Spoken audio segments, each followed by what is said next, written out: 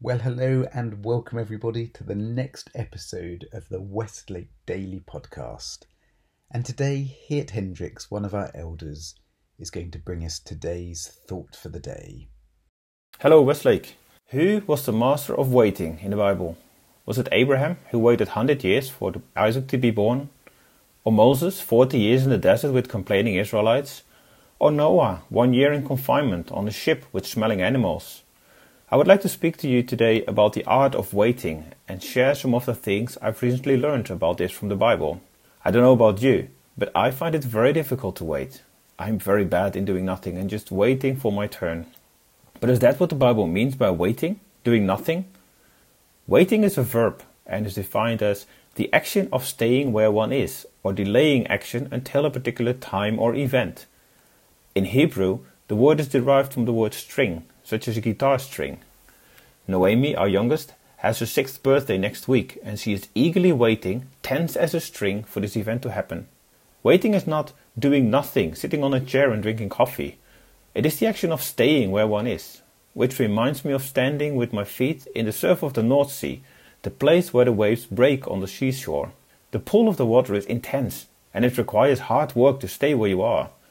You need to firmly plant your feet in the ground to avoid being swept away by the water. Waiting is strongly linked with patience. Patience defined as the capacity to accept or tolerate delay, trouble or suffering without getting angry or upset. Patience is a gift, one of the fruits of the Spirit. Waiting is a verb, and I believe that waiting goes beyond patience. Can we say that we've lost the art of waiting in our Western culture, which all is business and constant drive for more? How do we respond when, because of COVID-19, we are suddenly forced to wait? We don't know how long we have to wait for. We get nervous or even worse, face mental problems as we can't continue our normal busy life. We want to do something, even if it means cleaning up the house. When I ask my children to wait, it is often to allow me to finish something. For example, writing an email or getting some work done. Could it be that God is asking us to wait, to be still for a moment, to enable Him to work in us, on His plan with us? Waiting enables or forces us to slow down our lives, and it can teach us to see what really matters, to understand what gives us security, our false gods. But it also makes us long for what is yet to come. We need to learn to wait if we want to grow in faith. So what can I learn from Job, Abraham, Moses and the others on the art of waiting? Firstly, we need to prioritize time with God while waiting. We see many examples of them speaking with God or God speaking to them during the years of waiting.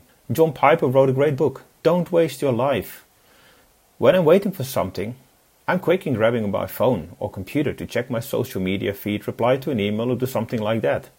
This fills my brain with other things than God and I'm wasting precious time that I could have spent with God. Let's prioritize some of our downtime to listen daily to a Christian podcast, read the Bible, or a prayer. The second thing we can learn is that waiting is the proof of trust.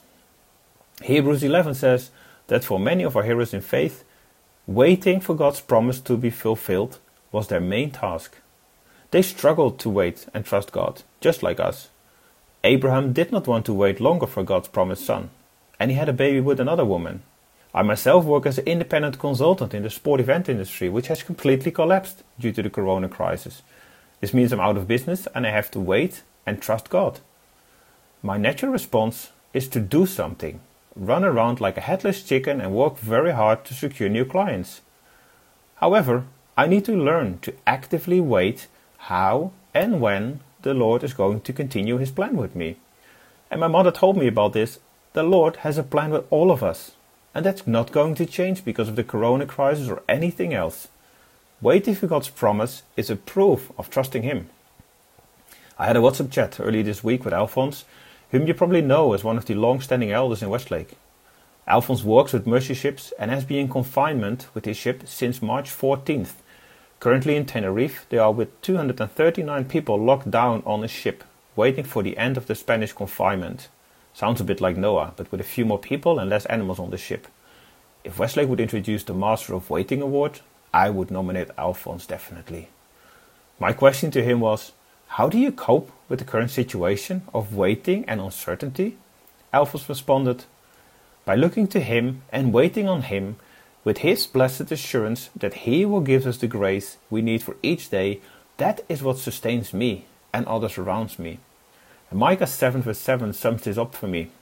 But I will look to the Lord. I will wait for the God of my salvation. My God will hear me. Waiting is not useless but necessary. It prepares us to receive something. Jeremiah writes in Lamentations 3:26, "It is good to wait quietly for the salvation of the Lord." And what if the waiting takes a bit longer? Let's say 100 years, such as Abraham. Well, Romans 8:25 and 26 say, "But the longer we wait, the larger we become, and the more joyful our expectancy. Meanwhile, the moment we get tired in waiting, God's Spirit is right alongside, helping us along." Well, thank you, Geert. And as we go into the day, let's remember those words from Psalm 27 verse 14. Wait for the Lord, be strong, and let your heart take courage. Wait for the Lord. God bless you all.